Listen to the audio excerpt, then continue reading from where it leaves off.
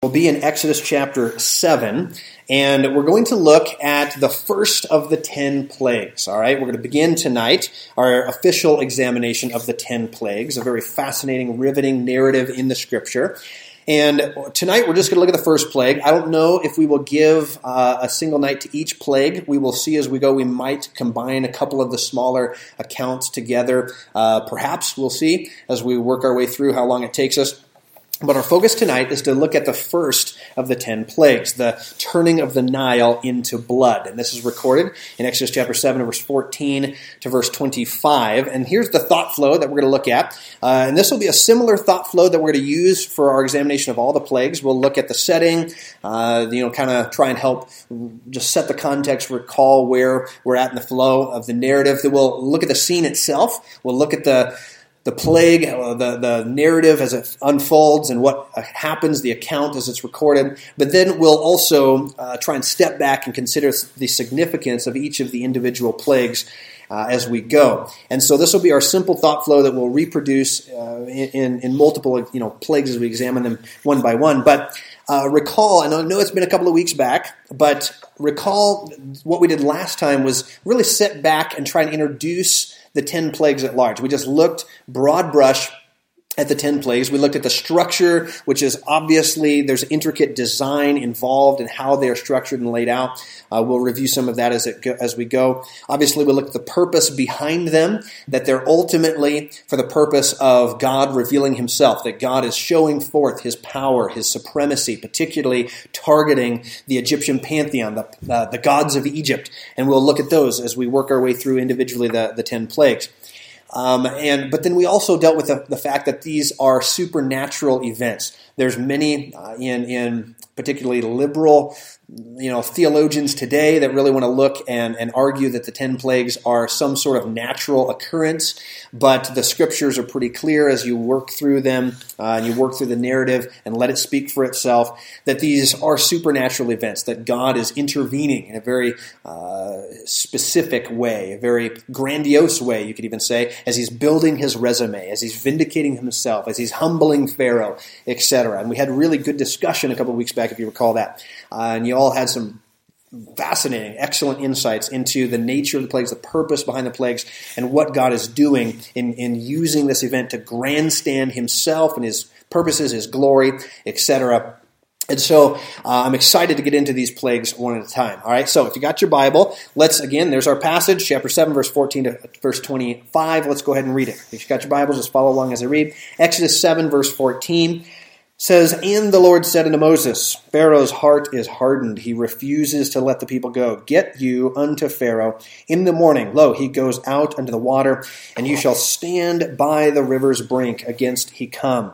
And the rod which was turned to a serpent shall you take in your hand, and you shall say unto him, The Lord God of the Hebrews hath sent me unto you, saying, Let my people go, that they may serve me in the wilderness. And behold, hitherto you would not hear. Thus says the Lord, In this thou shalt know that I am the Lord." Notice that's a big theme. We'll see it over and over. Nearly every plague account will have some phrase similar to that. This you might know that I am the Lord. Behold, I will smite with the rod that is in my hand upon the waters which are in the river, and they shall be turned to blood. And the fish that is in the river shall die, and the river shall stink, and the Egyptians shall loathe to drink of the water of the river. And the Lord spake unto Moses, Say unto Aaron, Take your rod and stretch out your hand upon the waters of Egypt, upon their streams, upon their rivers, and upon their ponds, upon all their pools of water. We'll talk about it, but notice there's kind of two stages to the process. But Aaron here is to stretch out his hand with the rod and strike all the streams and rivers and ponds, all their pools of water, that they also may become blood, that there may be blood throughout all the land of Egypt, both in the vessels of wood and in the vessels of stone. And Moses and Aaron did so as the Lord commanded, and he lifted up the rod and smote the waters that were in the river, and in the sight of Pharaoh and in the sight of his servants, and all the waters that were in the river were turned to blood. And the fish that was in the river died, and the river stank, and the Egyptians could not drink of the water of the river, and there was blood throughout all the land of Egypt. And the magicians of Egypt did so with their enchantments, and Pharaoh's heart was hardened. Neither did he hearken unto them, as the Lord had said. And Pharaoh turned and went into his house. Neither did he set his heart or to this also. And all the Egyptians digged round about the river for water to drink, for they could not drink of the water of the river. 7 days were fulfilled. After that, the Lord had smitten the river.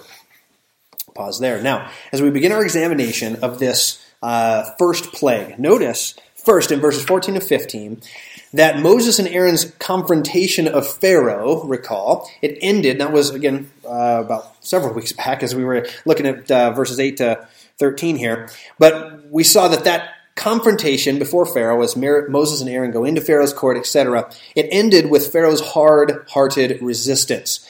And so the first plague then commences as a result of that. God says in verse 14, he reports what has already been stated, right, that the Pharaoh has hardened his heart, and God says, look, his heart is hardened, he refuses to let the people go, so the plagues are to commence, right? And we kind of ended with that several weeks back, but the idea is the battle lines have been drawn.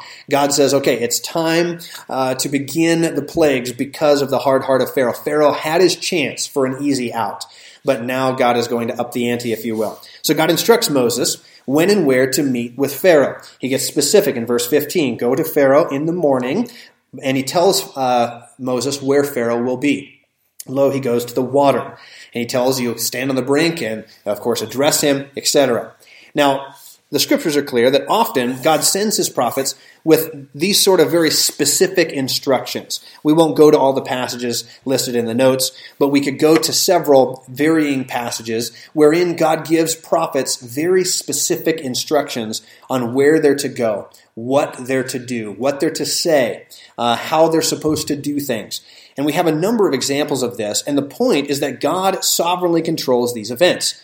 Right? Just like God says to Moses, all right, Pharaoh is going to be at this time, at this place, go meet him there. Same thing with Isaiah. God says, go to Ahaz, and you will find him, in Fuller's Field. You'll say, 1 Kings 13, or 17 rather.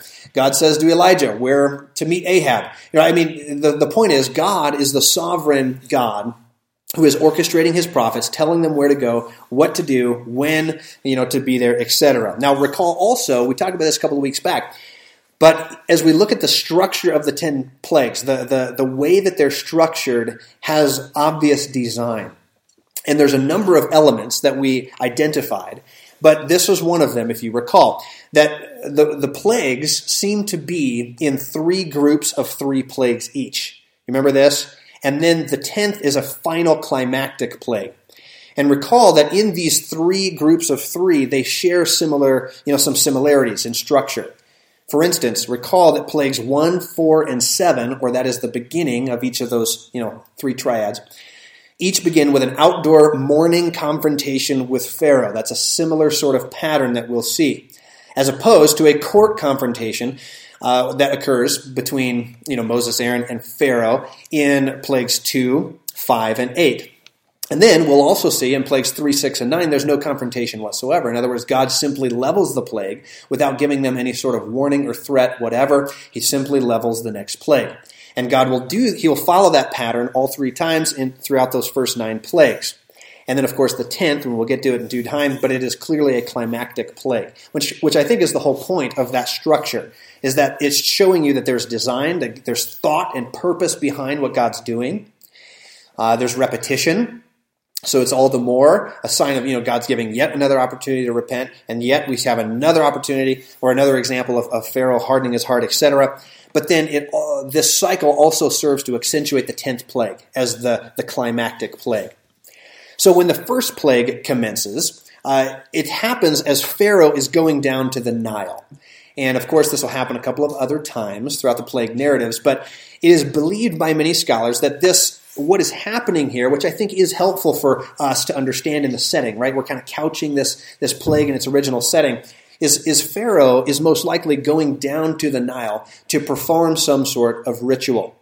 Pharaohs would often do this on behalf of Egypt, and apparently this Pharaoh does so regularly, because we will see him again at the Nile in Exodus chapter 8. And again, recall that this will happen more than once throughout the plague narratives. And the idea is that he's going, and I'm going to get into this a little bit more in just a second, but don't forget, the Nile, if you know anything about Egyptian history, culture, Egyptology, the Nile is extremely important. There would not be a nation of Egypt without the Nile River.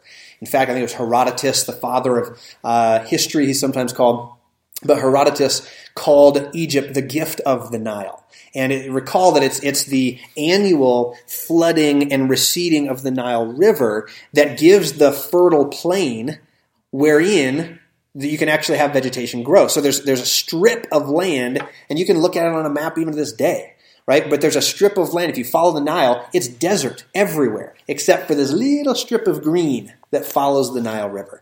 And so as a result of that, the Nile was then, of course, it was personified in so many ways. It was worshipped. Various gods in the Egyptian pantheon were tied to the Nile.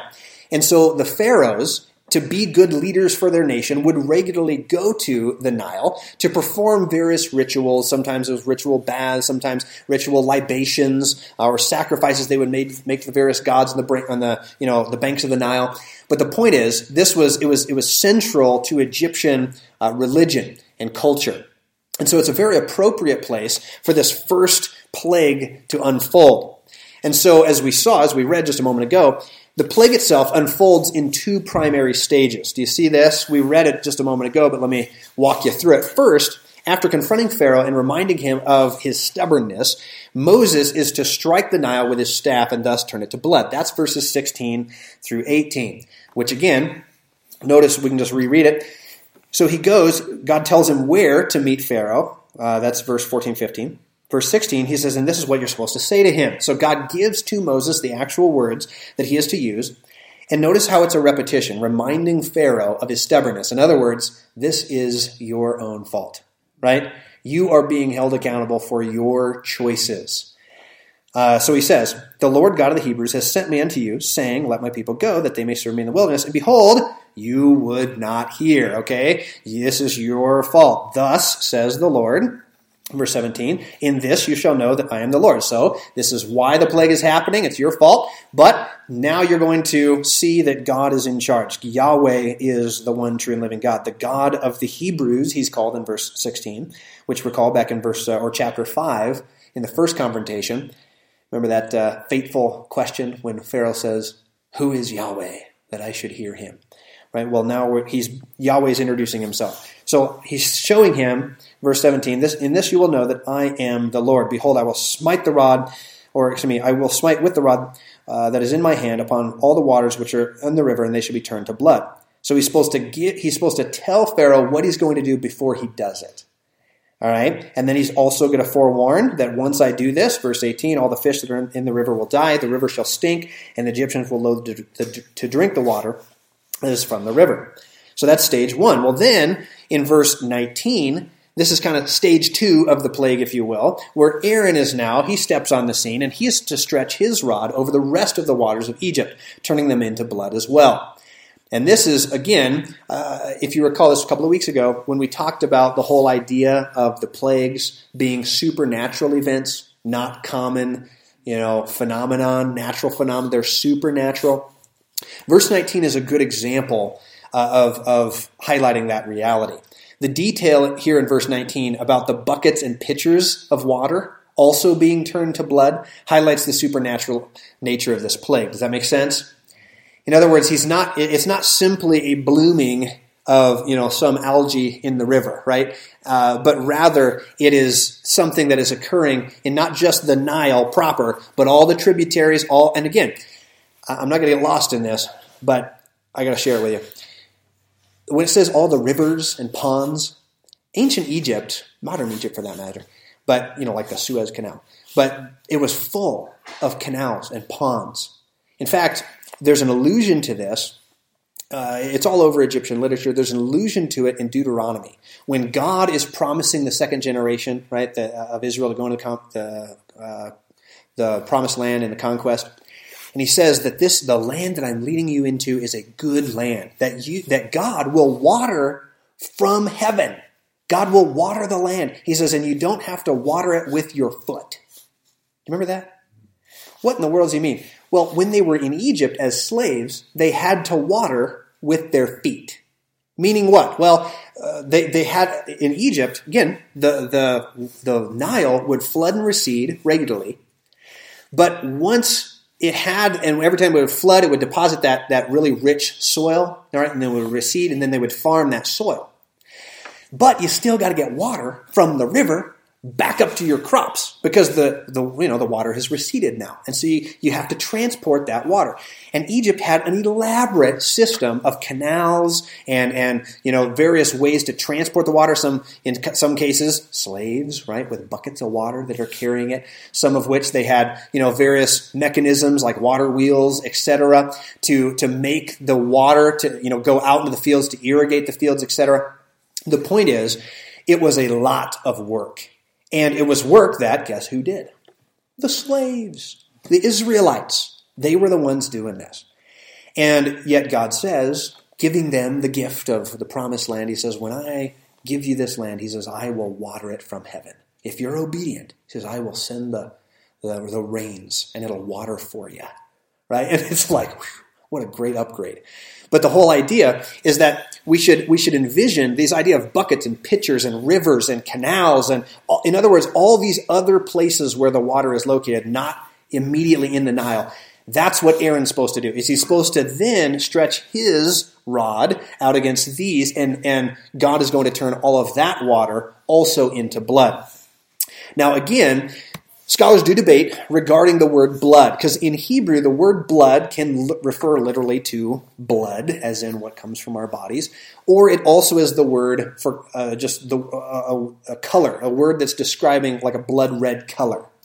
So some will debate whether or not, what was the actual substance God turned it into.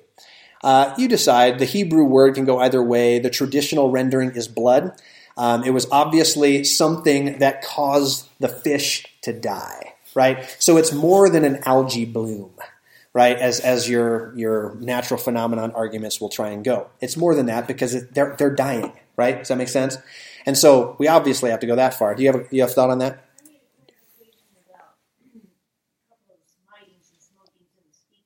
Yes.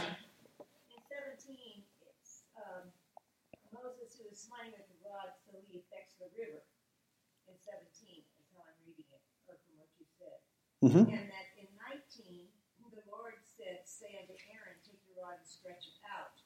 Mm-hmm. And so Aaron is stretching out his rod, but he's not smiting the rivers, or the streams. Correct. Okay.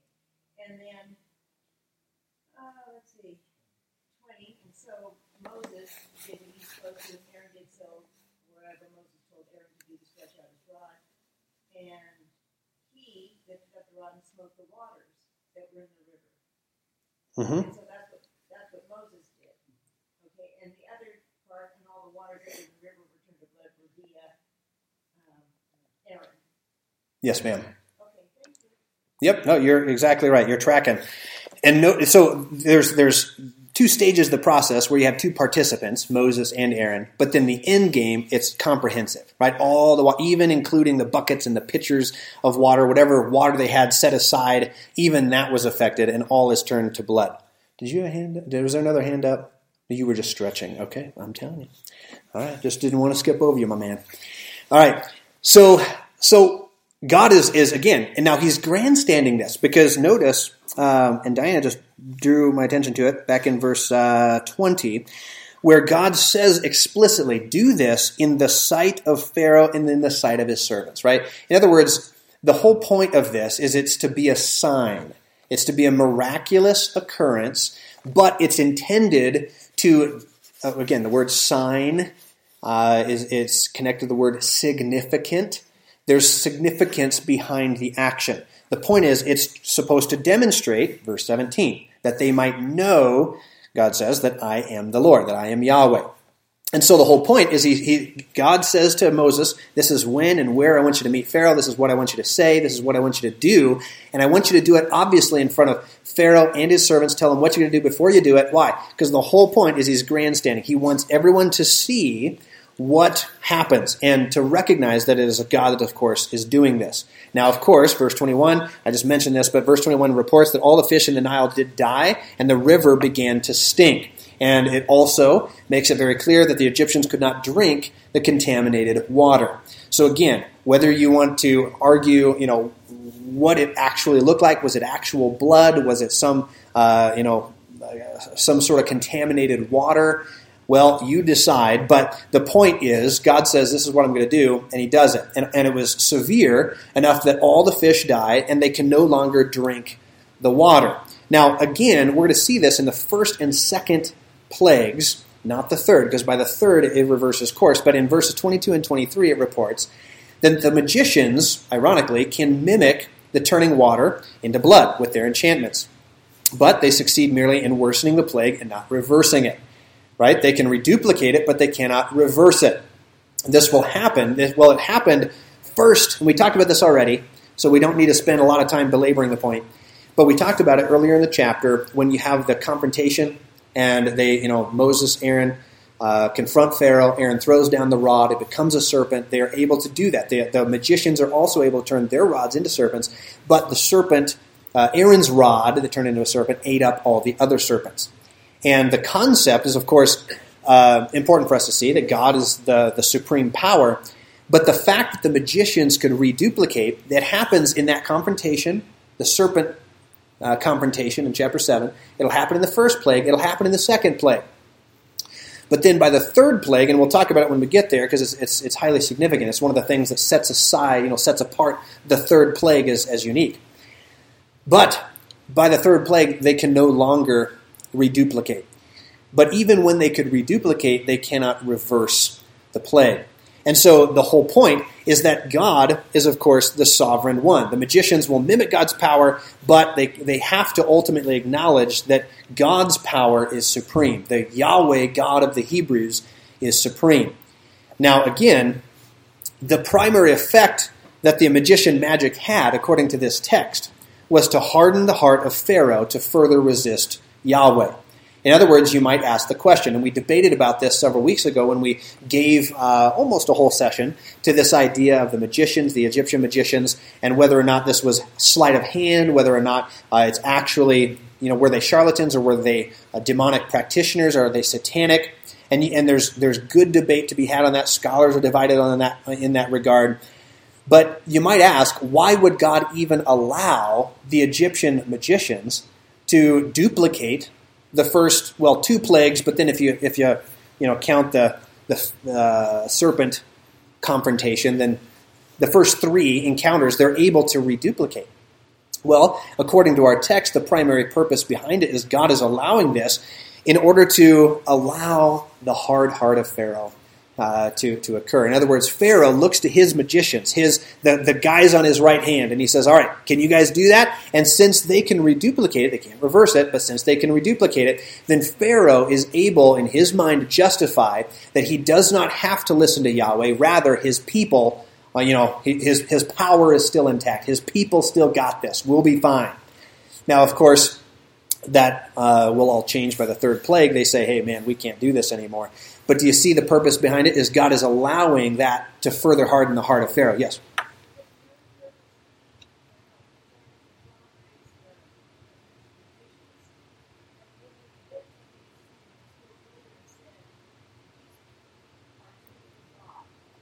Yes, absolutely.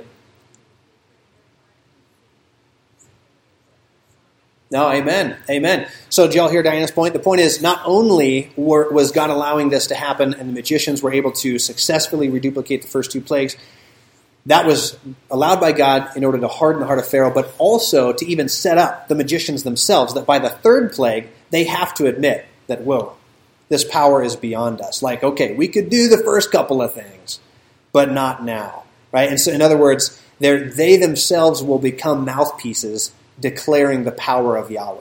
Does that make sense? That's powerful thought. Word.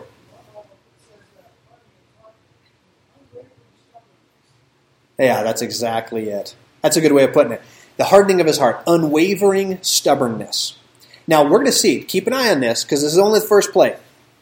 But as we work our way through, this is one of the things that you're going to see. Not every plague will report this, but most of the plagues will have some reference to the hard heart of Pharaoh. But then it will also, you'll see changes along the way. In other words, at first, the magicians perform, the miracle or the plague. They can reduplicate it. So his heart is hardened, and he says, and he writes him off. But by the time we get to the third plague, they say, well, man, we can't do that. So he then will start entreating Moses and Aaron. We'll draw attention to it when we get there. But the point is, the Egyptian magicians kind of fade into the background. Like they're no longer center stage. Why? Because, why would Pharaoh go to them? They're worthless, right? They're useless. So he's gonna go straight to Moses and Aaron, and then he'll start dealing. He'll do a little wheeling and dealing. Well, you can go but stay in the land. I'll let you go sacrifice to Yahweh, but stay in the land. Remember that? And then, well, that's, and Moses says, nope, that's not what we're doing. And you'll see a softening, in other words, of Pharaoh, where he's like, well, this really isn't working out for me, so let's try this. And he will always try to engage them in compromise. Does that make sense? But then, ultimately, of course, he just hardens his heart, goes back on his word, what have you, until, of course, it leads to the climactic and 10th plague. So keep your eye on that as we work our way through this interesting, just observe Pharaoh and his own path. I don't even want to say progress, because he doesn't make a lot of progress, but this kind of back and forth that he has in his own, wheeling and dealing with Moses, Aaron, etc. Did you have a hand up, Lisa? I would think that the magicians were actually doing magic, because why would God have Moses and Aaron doing party tricks? You know what I mean? So why would it be equal? Oh, sure.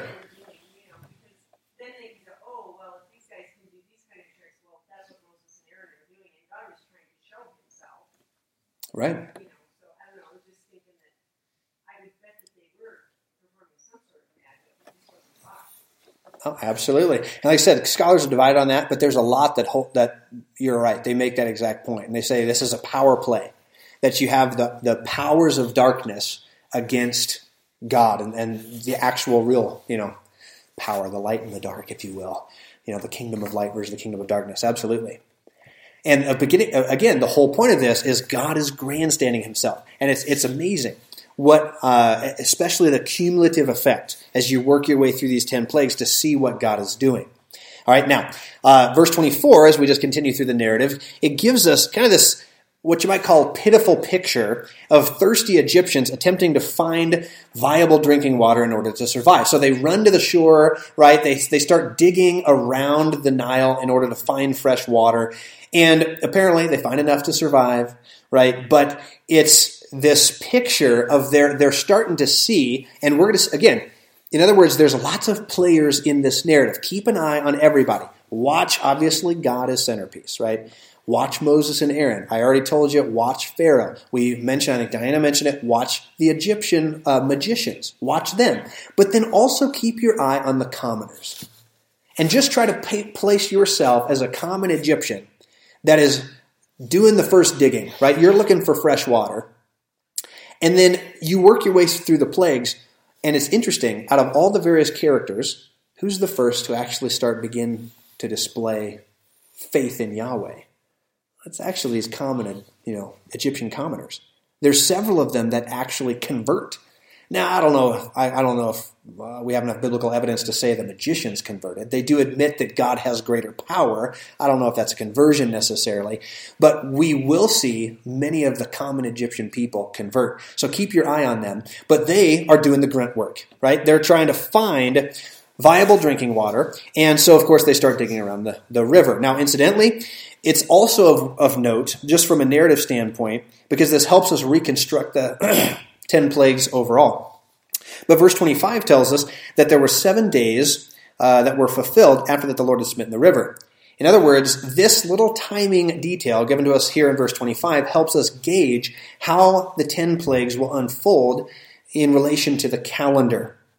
Now, noting that Exodus chapter 8 and verse 9 tells us that there was a day between the announcement and the initiation of the next plague, we can see that 8 days separated the first and second plagues. All right, so they were 8 days apart from plague 1 and plague 2.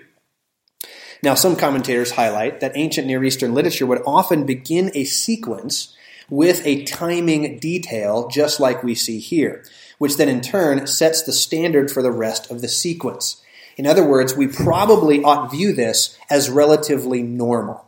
In other words, we should probably envision that the 10 plagues were, again, as many scholars point out, probably comparable spaces of time between them.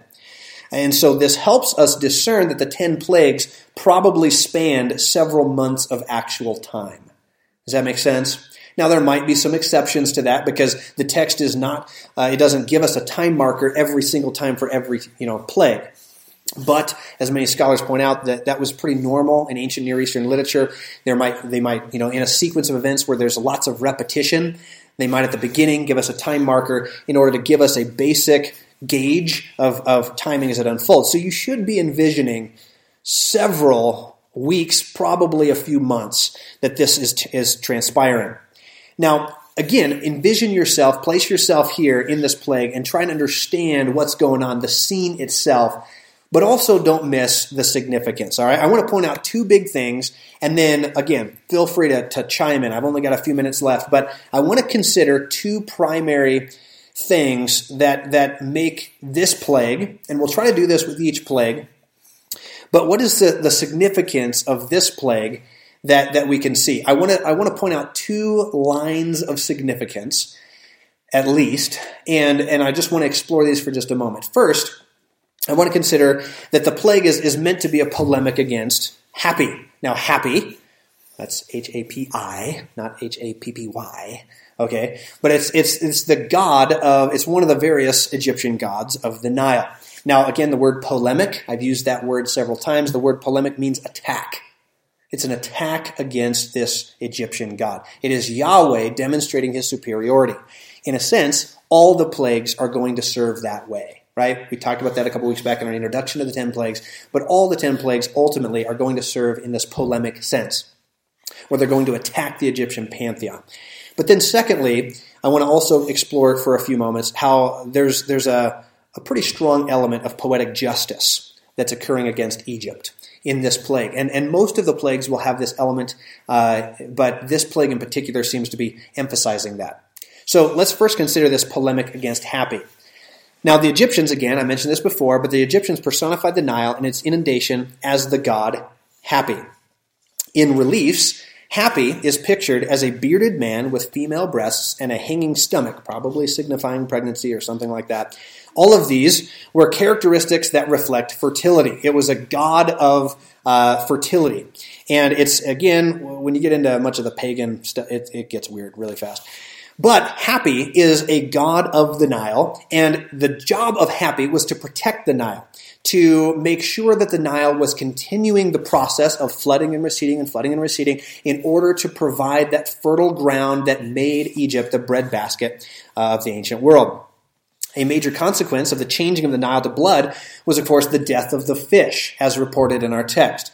Now this, well, as you know, or as you can at least imagine, was a staple in the Egyptian diet. It was their chicken, if you will, right? That was their primary meat source, was the fish from the Nile.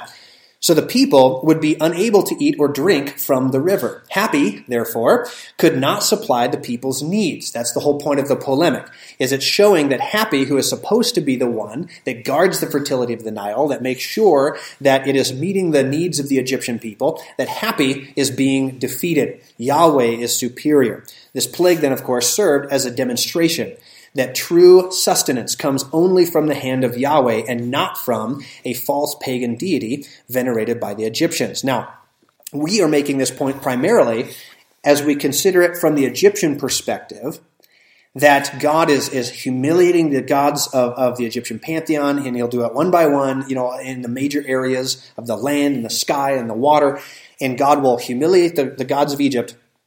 But also, fast forward in your mind to the book of Numbers and subsequent events in the narrative of the history of Israel. And recognize that these plagues are just as much revealing Yahweh to Israel as it is revealing Yahweh to Egypt, or the Egyptians. In other words, will the Israelites struggle with this reality when they get out in the wilderness? Will they struggle with the thought that Yahweh is a God who can provide for them. Remember this? How many accounts do we have? We're going to run into one in Exodus 17. We'll run into a couple more in the book of Numbers where they run out of water, they get thirsty. What's the first thing they do? Blame God. They get hungry. What do? Blame God. But God, whether he is in Egypt, smiting the Nile in order to humiliate Happy and to prove that this is a false god and Yahweh is the one who can provide, whether he's in Egypt dealing with the Nile or he's out in the wilderness and he strikes a rock and water comes out, right? Or he rains food down from heaven. Either way, God is the one who is teaching not only the Egyptians, but he's teaching his people that Yahweh is the one who provides sustenance, water, food. It comes from the hand of God. And of course, this is we'll see that theme threaded throughout the Egyptian, plague narratives as well as the wilderness wandering period.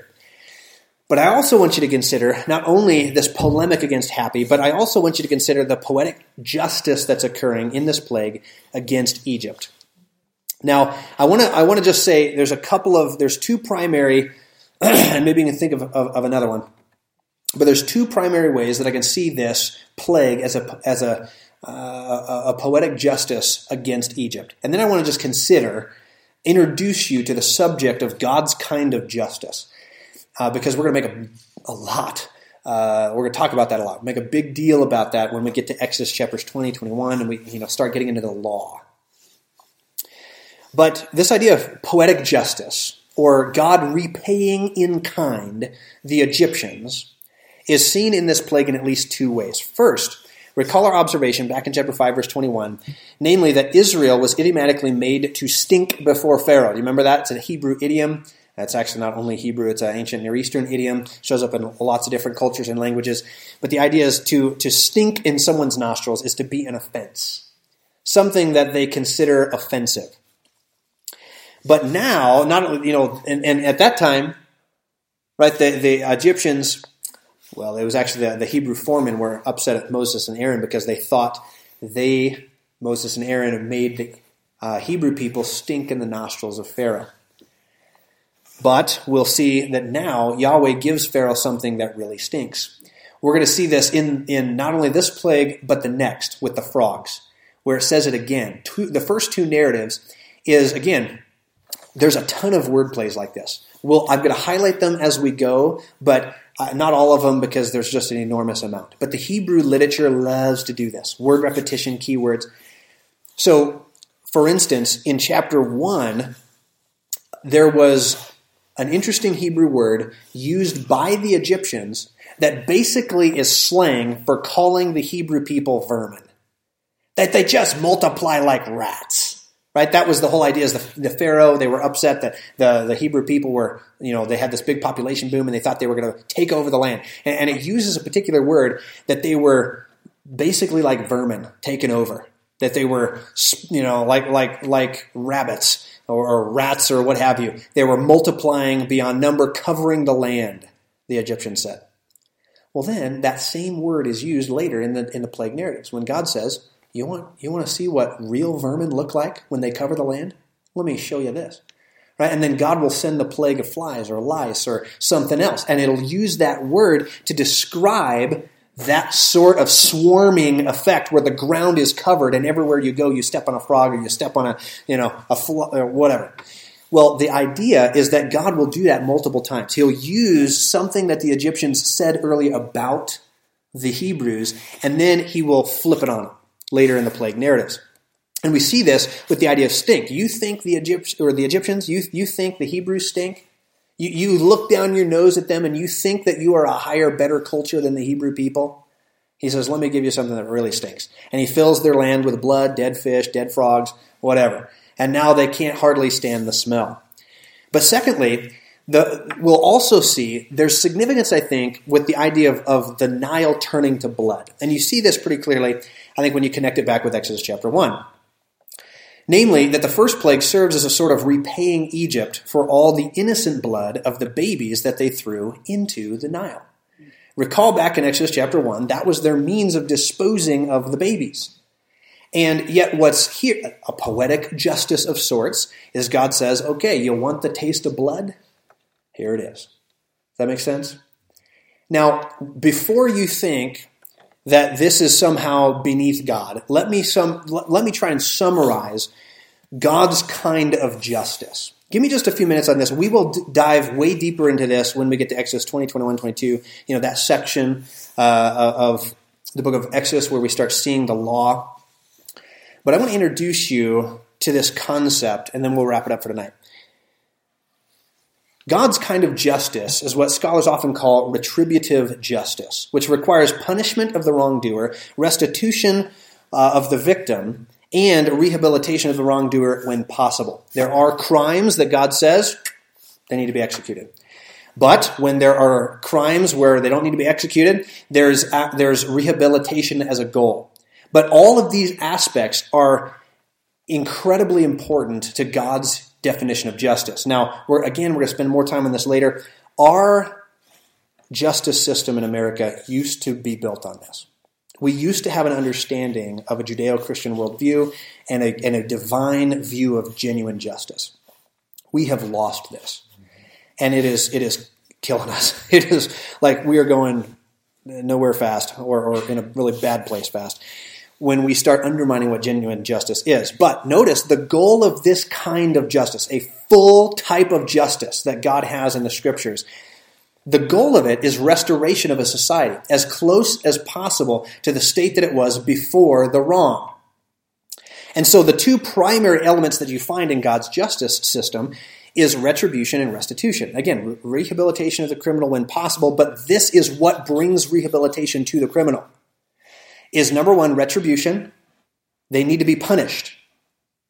Number two, restitution. They need to pay back what they took. Now, think about these two ideas just briefly, and then I'm just kind of introducing them to them. We'll get into a more detail later. But retribution is really important. One scholar put it this way, but the suspicion that retribution is somehow fundamentally immoral runs deep in our culture. Our culture has rejected this idea that retribution should be a thing in many quarters of our culture. Yet retribution is important to divine justice system. Why? Because retribution implies responsibility for one's actions. And responsibility implies free agency. One of my favorite scholars in this regard, John Stott, put it this way. He says, to shirk responsibility in order to avoid punishment is to deny basic humanity. The image of God in man implies free agency and decision-making. To shirk responsibility and deny free agency is to put man on par with infants, imbeciles, and domesticated animals. End quote. That is such a great quote. But he says, you want to be treated like a human being? Then punishment is important because punishment implies responsibility. And responsibility implies free agency. That's humanity. Your free agency, your ability to make one choice above another is part and parcel of your humanity, being made in the image of God. And so punishment is, it's a logical referent or the logical next step to free agency. So restitution is the other side of the coin, if you will, of God's justice. And restitution attempts to restore the victim what was taken from them by the criminal. And this act restores order by, in a sense, reversing the crime. So we'll get into more details of this later in the law. But for instance, if you steal something according to the law, what are you supposed to do? When you're caught as a thief, what do? That's right, you return it. But you return it, and now it actually is varying.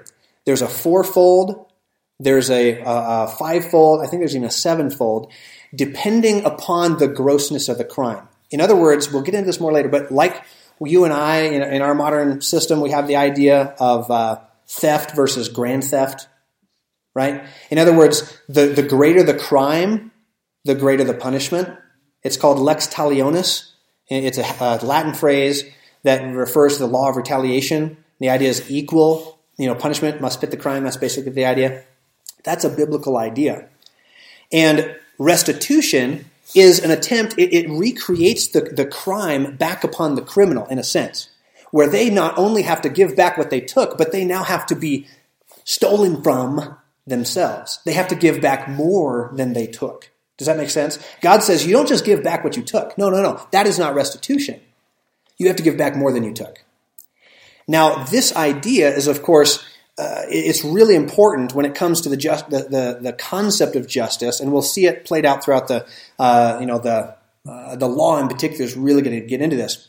But this full type of justice is essentially where the crime is then reversed by restoring what was taken from the victim, also depriving the criminal of time, money, or even his life, depending on the degree of severity of his crime, which he originally sought to take from his victim. That's the whole idea of capital punishment, is you sought to take someone else's life. Or perhaps you succeeded and did take someone's life. So what's restitution? You forfeit your own. That's biblical justice. Now, as we work our way through this, we need to understand, and we will work our way through it, with great precision. And it's going to have multiple effects. First, we ought stand in awe of God's justice. That God has an incredible sense of justice. That he has defined what justice is for us. And when we try to redefine what justice is, we get ourselves into a boatload of trouble. And when we say that, when we redefine true justice, then we actually rob it from a society. And the society begins to crumble. But not only will we stand in awe of God's justice, but we will also begin to stand in awe of God's grace. Because the reality is, when we stand beneath God's justice, is there a single one of us that can live up? Can we pass the test? Are we going to make it to heaven on our own standard? Of course not. Judged by this standard, God's standard of absolute justice, all of us fail. And that's the point. The law is meant to be a tutor that drives us to Christ, and we will see that. The New Testament is very clear on that. But the plagues, and this one in particular, we'll see it through really all the plagues in a sense. But we see God in many ways repaying Egypt tit for tat. You kill my children, I'm going to kill your children. You're going to shed innocent blood, I'm going to let you taste blood. Right? Do you see how God does this? And he's doing it not only in a sense of humiliating the Egyptian pantheon, but he's also restoring justice to a fallen world. And God's promised to do that. He's delegated that process of enforcing justice to human governments. But let's be honest, how often do we fail in that? How many times do human governments redefine justice or shirk justice or whatever? But will justice ultimately prevail? Will God actually bring it about? Yes, he will. And when he does, we're going to see, again, that's Book of Revelation stuff, right? God will bring ultimate justice. But here is a picture of it. Does that make sense? He's bringing a picture of what true justice looks like as Egypt gets a taste of its own evil that they perpetrated against the Hebrews for generations, attempting genocide against the Hebrew people. And God says, watch this. And he repays them back in kind. All right? That's a heavy thought. Yeah, go ahead. Question. I think it might be slipping in a little bit. Just fine if you say wait. Okay. But looking forward to once the law is established and they have a sacrificial system. So Moses also establishes exactly what repays what in crimes against each other. And then there's a sacrificial system that also deals with crimes against God. Are those separate? So once a Jewish person has made reparations to, or restoration in some way to, the person who they have maybe stolen from, or anything like that, does that also then needed sacrifice, or does the sacrifice cover the nation's uncleanliness towards God? Yeah, no, that's good. So yes, God will have. It's pretty elaborate when we, and that's Leviticus stuff primarily. But when we get to the sacrificial system, there's sacrifices that will. There's varying purposes to the different sacrifices.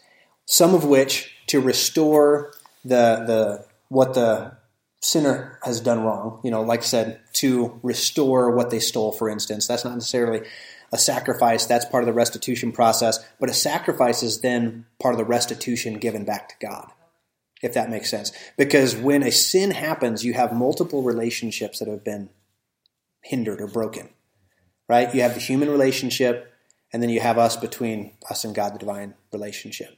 And so what we'll see in the varying, laws is we'll see God address the civil relationship, that's human to human, and then he'll talk about the spiritual relationship, that's, human to God.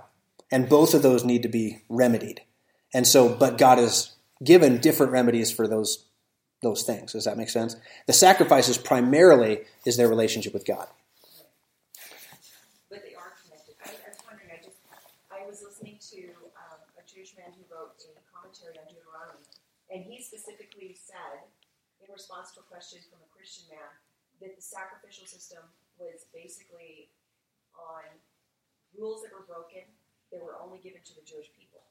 And so he had posed this question many times towards Christians, that why would you need a sacrifice if God's told you to make restitution between each other for those kinds of sins?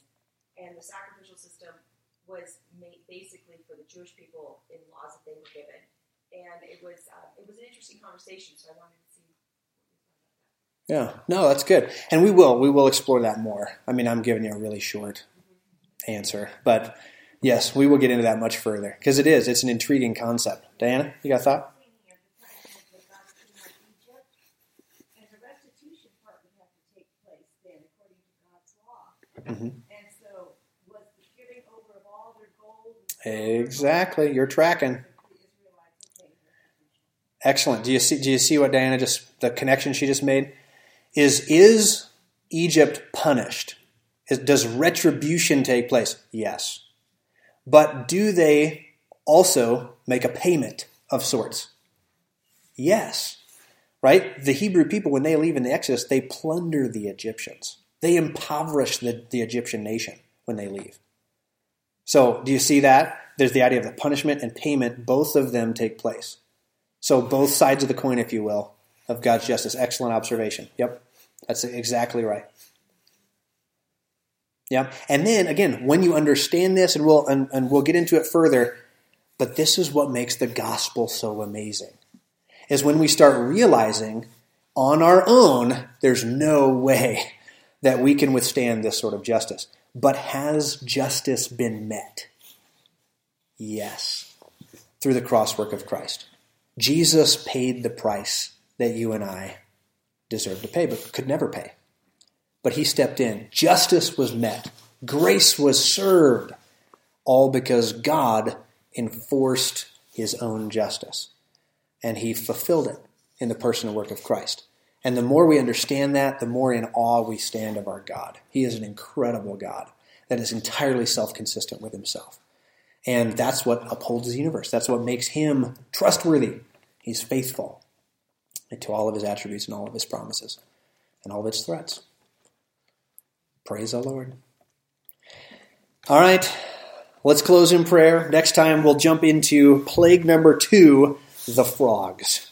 All right, let's pray. Father, thank you so much for your goodness and your grace. Thank you, Lord, for this text, this display of your marvelous justice, your terrifying justice when we think about it. How all of us are sinful. We fall so incredibly short, infinitely short. We fall short of the glory of God, Paul tells us. And yet, Lord, we who stand beneath your justice and deserve every punishment, just like Egypt of old. And yet those of us who humble ourselves before God receive the cross work of Christ, receive the payment that he has made on our behalf, can have that justice satisfied, and we can be released. We can be forgiven. Lord, what a good God you are. And as we wallow in that and revel in that and share that with a lost and dying world, may we also realize that there will be those who reject. There will be those like Pharaoh who hardened his heart in total resistance, rejecting your power and your position and your grace and your mercy. And therefore they must inherit your wrath. You must enforce your justice. You must respect their decision to reject you. And so you punish them. Lord, may we recognize that. May we stand in awe of it. May it cause us to fear you in a godly, biblical sense. So, Lord, as we continue our study of the 10 plagues and we look at them one by one, might you encourage us and challenge us in our understanding and help us all the more get a better glimpse of your glory and understand your person. So we commit it to you. In Christ's name, amen.